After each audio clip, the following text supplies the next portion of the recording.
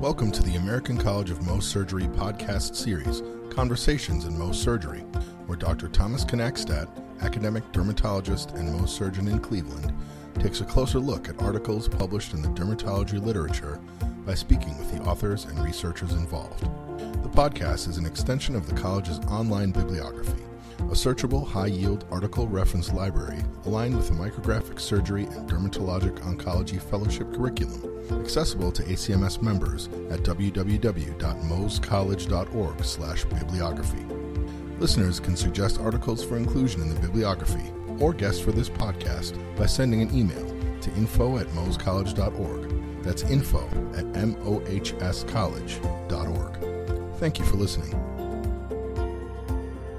Hello, this is Dr. Thomas Knackstadt once again for Conversations in Mohs Surgery.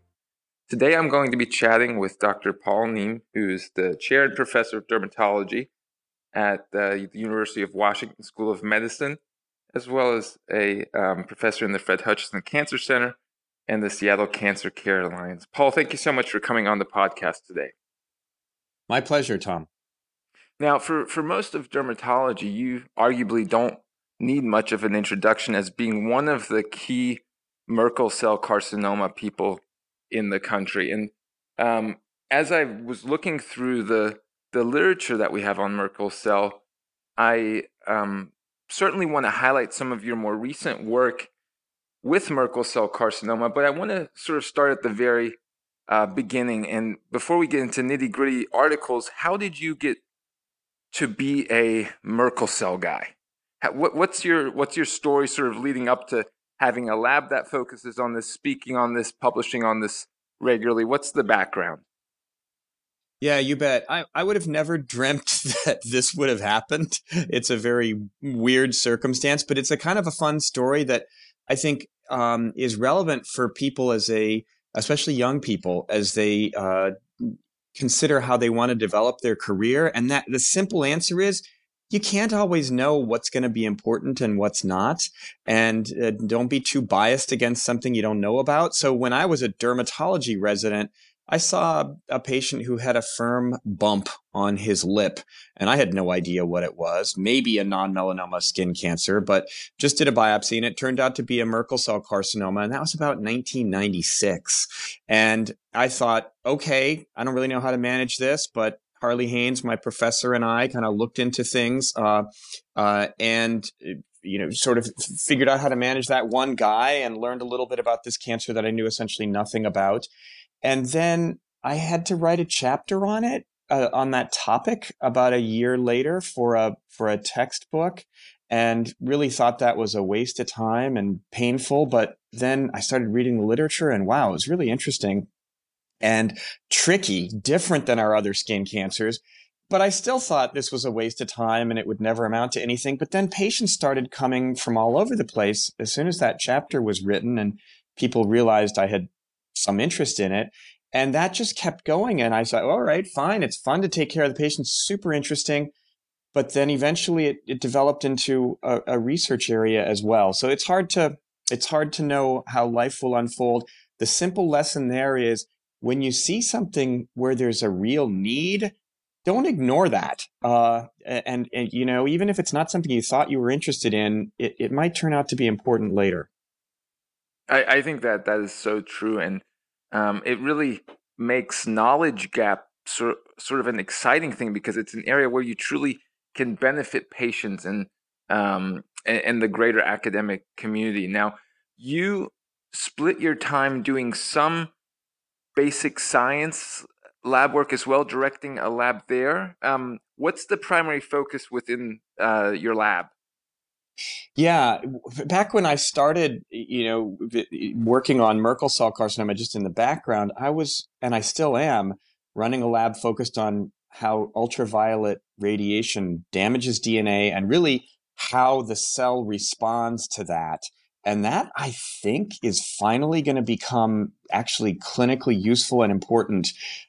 Things called DNA damage response inhibitors. The PARP inhibitors are the first in that class, but there's going to be ATR inhibitors, ATM, and DNA PK coming along for, I believe, treating cancer more effectively and synergizing with not only radiation, which is what it's always thought to be relevant for, but now also with immune therapy, I believe. So that's an exciting area that had kind of gotten mature for a while, but now is having a new resurgence in that killing cancer cells selectively by inhibiting their DNA damage response mechanisms is probably going to be really important as we go forward. So stay tuned. Those clinical trials are just getting fired up.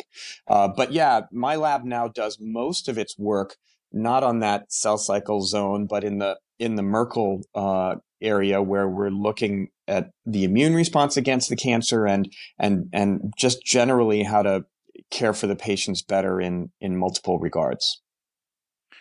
So if I want to sort of stay on that basic science or translational aspect, but to paint the picture, this is not a common cancer, right? You've probably treated amongst the most cases in the country, but what we're seeing like 1,600 cases a year, something like that?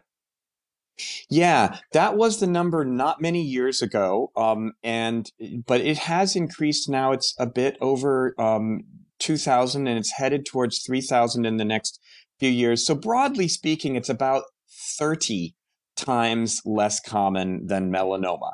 So yes, not a common cancer, but certainly Mohs surgeons and cutaneous oncologists and even dermatologists more broadly are going to encounter this directly or indirectly with their colleagues, probably at least once every year or more through a colleague or themselves. So I think I'd like to say at the highest level here, message, you don't have to feel, nobody needs to feel, I don't feel like they can take care of Merkel by themselves and without any reference or anything.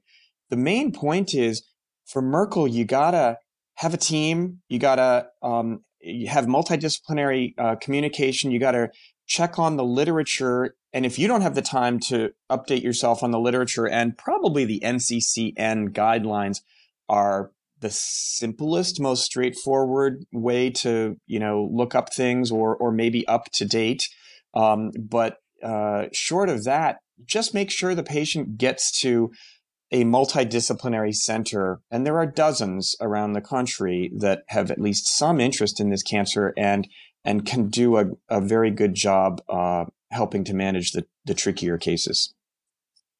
If we talk about pathogenesis or the origin of this tumor, certainly it's been a number of years now since the Merkel cell polyoma virus was discovered, and that sort of was an interesting peak, but the whole viral question has gotten a little bit more quiet in the literature. What's the relevance of the virus now as you see it in terms of being very common in the population, but somehow behaving differently in those people who actually develop a Merkel cell carcinoma? Where are we with that virus? Yes. So in 2008, so 12 years ago, that was discovered. And I think in many ways, you're right in that, there's a lot of excitement about initially, and it has provided us an enormous amount of insight about how the cancer arises. And it's really fascinating because in Australia, it's mostly straight from sun, and there's viruses involved in a minority of cases, maybe 30 or 40%. And as you move to countries where there's more pigmentation and or less sun exposure, the viral contribution becomes greater. In the United States, it's about 80%, and in Asian countries, it's about 90% that are driven by the virus in terms of how Merkel cell carcinoma arises. And it's fascinating because really what we're talking about, and this is becoming clear, you want to talk about science here, this is a neuroendocrine cancer, and under the microscope, it's really hard to tell.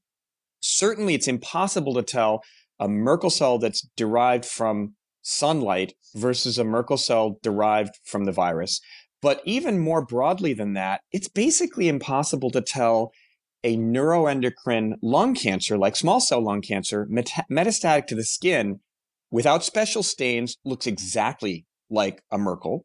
And similarly, There's prostate neuroendocrine cancer. There's gastrointestinal neuroendocrine cancers. They all look exactly the same, and they actually share a hallmark of 5 genes. PARC-B, P for P53, A for AKT, R for retinoblastoma, C for c-Myc, that's kind of cheating, and B for BCL2. And if you have those genes mutated, you go down a neuroendocrine differentiation pathway, and the cells look the same, and make these neurosecretory granules, sort of a developmental stage. But the clinical importance there is that they're aggressive. They become resistant to chemotherapy. They grow like crazy, and all of those other flavors of carcinomas that then become neuroendocrine in flavor take on the same general behaviors of aggressiveness and such. And we can see that in the skin. The UV-induced ones are often directly in, this is many reports of this, directly in juxtaposition to squamous cell carcinoma. And you can see a common cell of origin differentiating in it, maybe to the left in the tumor towards squamous cell, and to the right in the tumor towards Merkel or neuroendocrine. And we know that there's just a gene or two that got flipped and turned what was normally a squamous cell into basically a Merkel in that case. And then it takes on all the behaviors, the nasty behaviors of a neuroendocrine cancer, which in the skin we call Merkel cell carcinoma, but in other organs, they also behave aggressively. So anyway, it's a fascinating thing. And on a daily practical level, coming back to your central question, the virus isn't immediately relevant, except for maybe the blood test that we'll talk about in a couple minutes, perhaps. It doesn't directly change management, and patients are just as likely to respond to immune therapy whether their Merkel was caused by the virus or sunlight. Only because you brought it up first. So cell of origin, Merkel touch receptor completely outdated as a potential source at this point?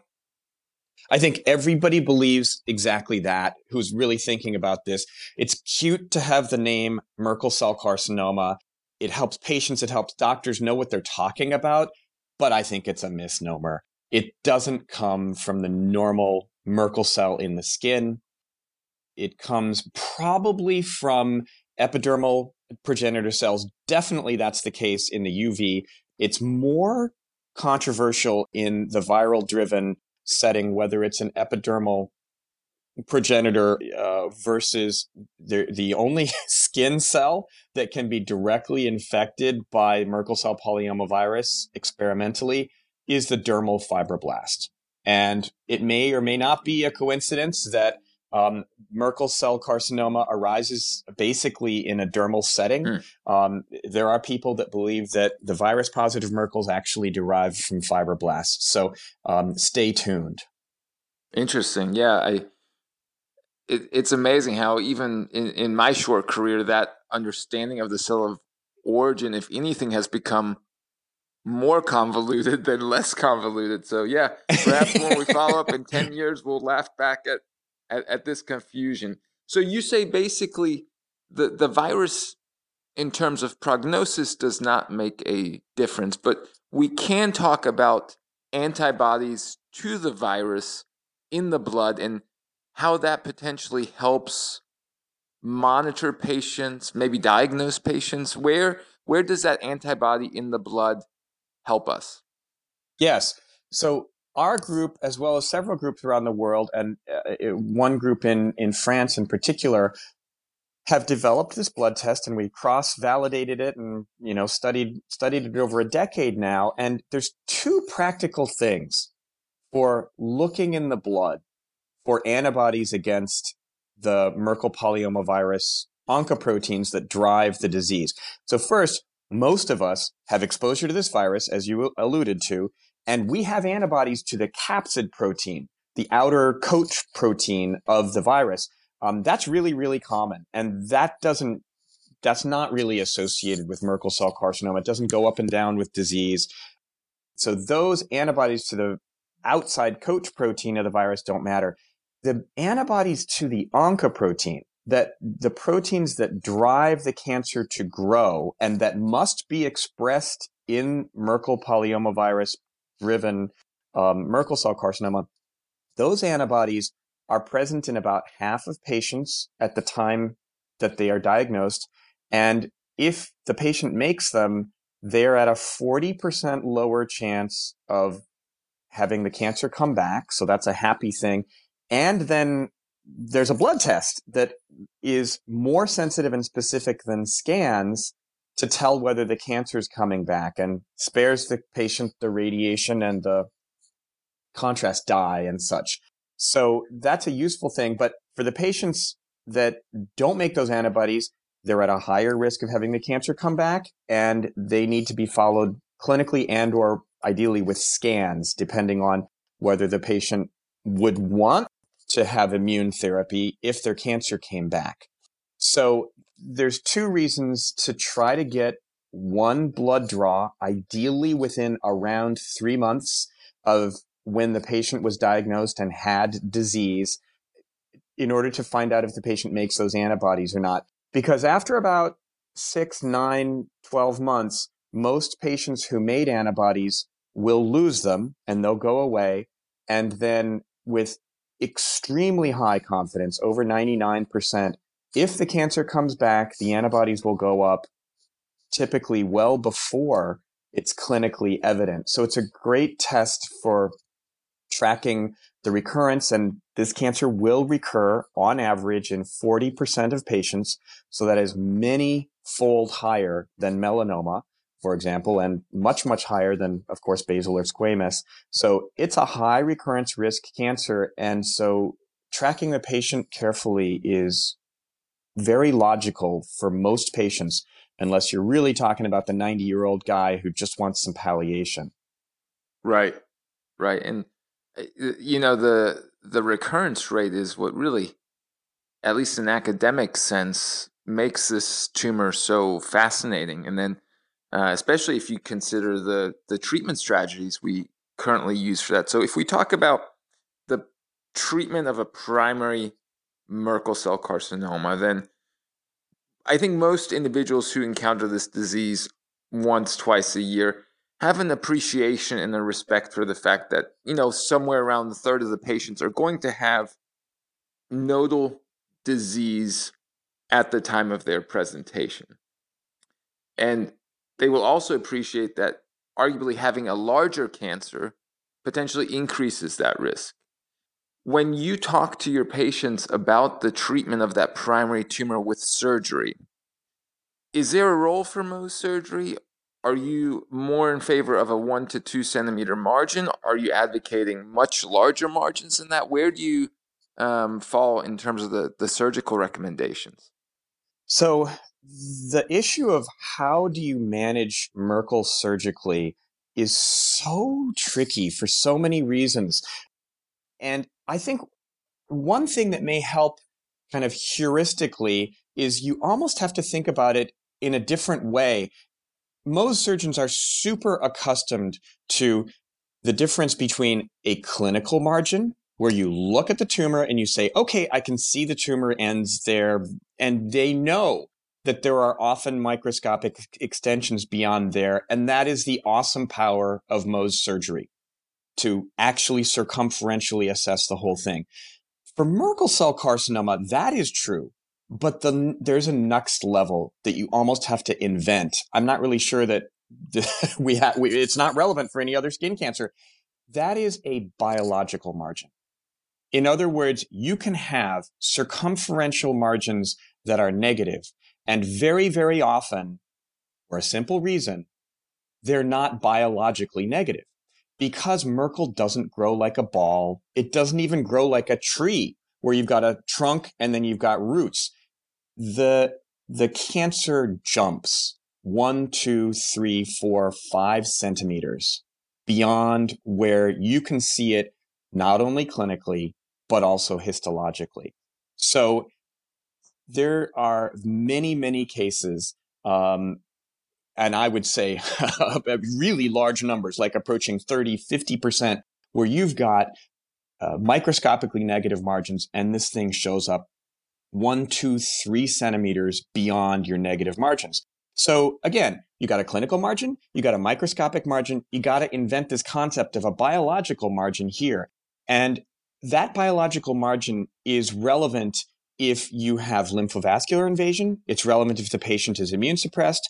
It's relevant if it's on the head and neck, which is a significantly higher risk location. It's relevant if the tumor is greater than about 1 or 2 centimeters in diameter. It's certainly relevant if the sentinel lymph node biopsy is positive. You put all those factors there, and you have most Merkels cannot be managed with not only just a clinical margin, of course, but I think a microscopic margin is often not enough to give you even 95% chance of local control. You won't get 90 or 95% chance of local control with microscopic margins only in those cases that have any of those risk factors. And so we are usually then, obviously that implies some radiation there. And the important thing is if you're going to put radiation in the equation locally, you don't need microscopically negative margins even. Many, many, many cases, we and others have documented this carefully. If you just debulk and then do a sort of 5 centimeter radiation margin around your primary, you're in good shape with positive margin. You cover it very, very successfully. So that's part of why it's so complicated, and you cannot just come up with a 1 or 2 centimeter margin simple recommendation. It is really tricky, and you have to think of multiple factors at once. So I'm going to steal your biological margin phrase here. And so do you think that biological margin is truly, or let me rephrase it, is lymphovascular invasion and satelitosis simply the manifestation of your concept there? Or do you think it's more that a tumor like Merkel cell sends out cytokines, growth factors, etc., that then affect adjacent cells? Or do you think it's truly a primary tumor that has, through lymphatics and vessels, gone those 5 centimeters? Or how? Give me a little bit more on that biological margin, or how you explain the tumor that's right outside of your field of radiation or right outside of your surgical margin. So you're asking wonderful, fascinating science and etiology questions that, to be completely honest, I can't answer the mechanism. I'm only saying the observation. Mm-hmm. And the observation is that once you have, yes, lymphovascular invasion roughly doubles your risk of recurrence. Lots of studies to show that. Immune suppression doubles your risk of recurrence. Larger primary, just kind of a no-brainer. It's grown more. It's had more time to send out its seeds. In melanoma, there's some fascinating biology. You're asking interesting biological questions. There's some fascinating biology where they've shown that, exactly as you're saying, there are factors being released from the tumor that promote movement of the tumor into the lymph nodes. They literally get the lymph node ready for the tumor before the tumor arrives. So I think such a thing is not at all science fiction. It's probably plausible, but that hasn't been really characterized in Merkel yet. All I can tell you is the observation. Mm-hmm. And the observation is that we took our patients who had lowest risk of recurrence, like they had sort of a small primary and negative sentinel node and all that stuff. And we didn't radiate them in a good number of cases. And in that case, margin size greater than 1 centimeter was highly protective. Mm-hmm. So if you're going to basically not radiate, which I am not saying all Merkels need to be radiated, no way. But as you add 1 or 2 or 3 risk factors, the chance of local recurrence is really high. We're approaching 30, 40, 50% once you've got some of those risk factors and you don't radiate. And I'm only talking local. We're not talking nodal or distant. But the chance of recurrence gets really high. And that happened in our case. We thought these people are really low risk. And, you really need wider margins if you're not going to radiate is, partly the story. And what we are often doing now is we've found a Goldilocks way to do radiation. So in the past, it was either no adjuvant radiation at all, or the full 6 weeks, 50 or 60 gray of radiation. And now we are often doing, for these modest to low risk cases where we have at least a microscopic negative margin, we will do 1 dose of radiation of 8 gray. Patients almost have no side effects from it, and it's very effective in Merkel. We're studying its efficacy in terms of this in a prospective way, but it works well. And it's nice to have something in between those two extremes, and it's a really good safety option. And that's only to the primary tumor, not the negative nodal basin, correct? That is correct. If you've done a sentinel node and it's negative, we do not radiate the node basin. Now, does everybody need that sentinel node? No. Simple answer is we do not do a sentinel node on everybody, but we would consider it and discuss it in nearly everybody. Mm-hmm. And as you said, there are probably a dozen studies that show that in clinically node negative Merkel, the chance that there's microscopic spread there already is right around 33%. It's amazing how reproducible that has been in study after study. And it does vary. If the primary size is bigger or smaller, it goes to 20% or 15% is the lowest. It'll go for really, really low risk small primaries, and it'll go up to 50% or more in higher risk situations. So you have a really high chance that there's disease there. If you detect it, I would argue you don't save the patient's life directly. I'm not arguing that sentinel nodes save patients' lives right and left. No, but the risk that will triple the chance of recurrence if they're positive, and that you need to do some additional therapy to the node bed. If you don't treat at all a sentinel node positive bed, the risk of recurrence to that bed is like 50%, really high.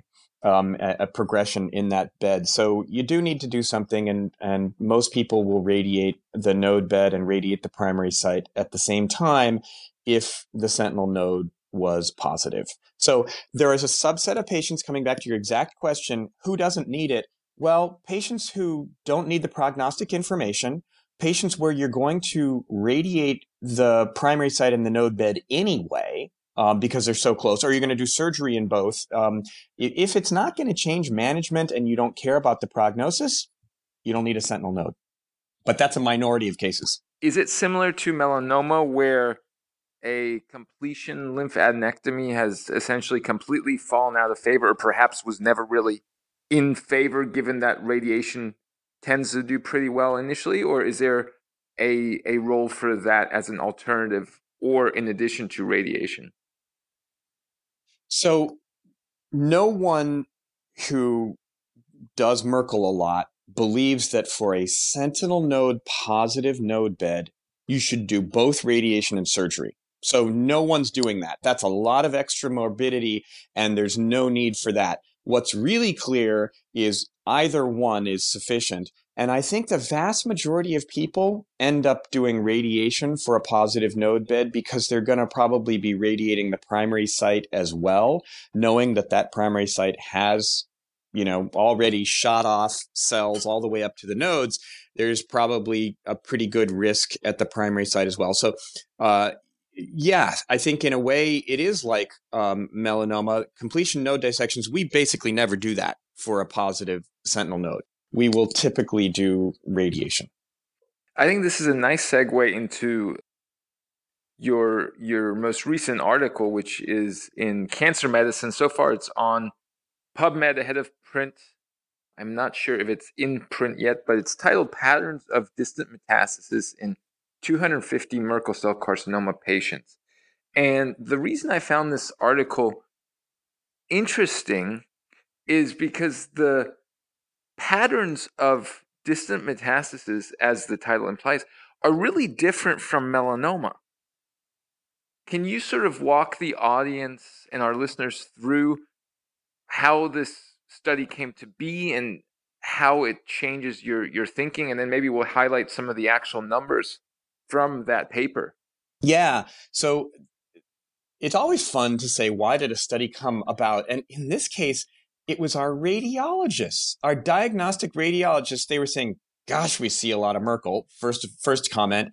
And then they say, Merkel doesn't behave like any of the other cancers. So it was our radiologists, Ryan O'Malley and Carolyn Wong, who said, this is a weird cancer and maybe we should look at it. And, their team was excited. And then we were following a huge number of patients. And so 215 patients who developed distant metastases while we were following them prospectively were analyzed here. And yeah, it's really quite different than melanoma. So melanoma, 27% of distant melanomas go to the brain.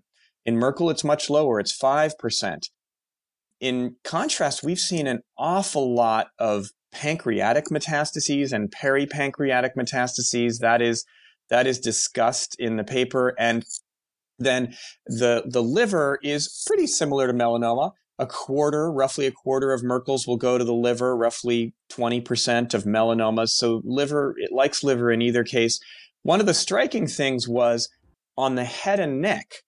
If you've got a Merkel on the head and neck, it's likely to go to the liver. That would be its favorite place. Whereas a Merkel on the leg is 10 times less likely to go to the liver, and it's likely to go to lymph nodes in the groin and up along the aorta. So the patterns are different, and that not only has implications for the radiologist who's looking at this and saying, I don't really need to worry about the lungs so much. It's not a very popular place for Merkel to go to, but I should pay attention to the liver and less so to the brain and such. But the survival chances are quite different depending on where it spreads to. So skin and body wall distant metastases are several times more likely to be survivable than is liver, which is actually the worst, perhaps because liver is an immune privileged environment and it's hard to get a good immune response there. It can happen, but and these particular data don't reflect the era of checkpoint immune therapy. So we can get some benefit there, but depending on where it goes in the body, multiple distant lymph nodes is significantly worse than, again, skin and body wall, where even with distant metastatic disease before immune checkpoint inhibitors, you have about 40% of patients surviving with distant skin and body wall disease, whereas that's more like 10 or so percent for these other sites of liver and multiple lymph nodes and such. I want to ask just one probing question there. Because I've come across this in some melanoma studies.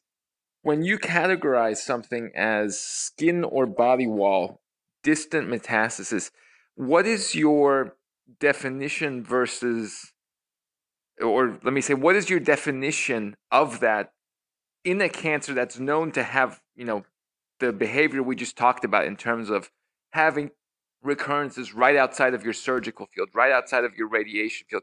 What is a distant skin metastasis versus satellotosis, in transit mets, things of that nature? Yes, quite tricky. But broadly speaking, let's just take a Merkel arising on the wrist or something like that. Anything between the wrist and the axilla is going to be basically in transit, unless it's essentially contiguous with the tumor, and then you would just call it, a larger tumor or maybe a microsatellite or something like that. But once you're clinically discrete, and these are AJCC, NCCN kinds of definitions, once you're clinically evidently discrete from the primary all the way up to the lymph nodes and including lymph nodes, becomes in transit or nodal metastatic disease. Once you jump beyond that, quote, draining lymph node bed, and you show up and the tumor shows up in the skin, and body wall means, deep skin structures like dermis, deep dermis, maybe adipose metastasis only. once you're past the draining node bed, then it becomes a distant metastasis. And, these things are slightly arbitrary. If it's 1 or 2 centimeters beyond the axilla, how do you even measure that exactly? But you do your best and realize it's a biological continuum, and we're doing our best to put things into bins and so that we can study them, even though biologically they might not, as you're implying, always be truly discrete.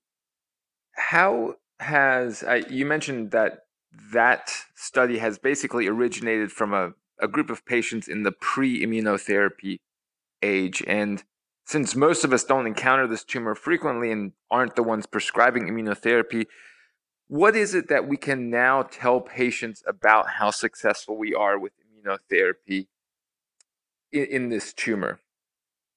Yes. So many interesting aspects to that. I think perhaps at the highest level is Merkel cell carcinoma is the most responsive solid tumor to immunotherapy, with response rates that are around 60%, depending on the study, but they're all within noise. They're basically around 60%. And that is a very high response rate for a solid cancer for immunotherapy. And why? Well, we believe in the virus negative cases, there's an enormous number of UV-induced neoantigens. It is harder to get yourself in the sun and turn a skin cell into a Merkel cell carcinoma than it is a melanoma. And I'm mathematically making that statement because on average, there are more mutations in a Merkel than in a melanoma. And so that helps to explain why the response rate is even higher. And in the virus negative cases, there are viral antigens that the immune system can see instead of those non-self neoantigens. So we know that the immune response can be strong on that basis. And this was an interesting story, a number of years ago, trying to convince pharmaceutical companies to look at using an immune checkpoint inhibitor in Merkel cell carcinoma. And they said, no, you guys have a disease that chemotherapy will, effectively shrink in over 60% of cases. And it's a rare disease. We won't make any money. And, there's never been a positive trial. So buzz off. So what we tried to argue with that is, and eventually through the NCI got a trial going and kind of then the responses were remarkable, that yes, chemotherapy will shrink the tumor in fully 60% of cases, but those responses last days, really short. Most of those responses are gone in 90 days from the time of the first dose of the chemotherapy. And that is really, really crappy, durability. And we thought, and we were super happy to find out that it actually worked that way. If you respond to immune therapy, your chance of staying in response for a prolonged period was about 80%. And I'm talking more than 1 or more than 2 years. And so that represents, among responders to chemo and among responders to immunotherapy, a greater than 10-fold chance that your response will persist. So that's really huge.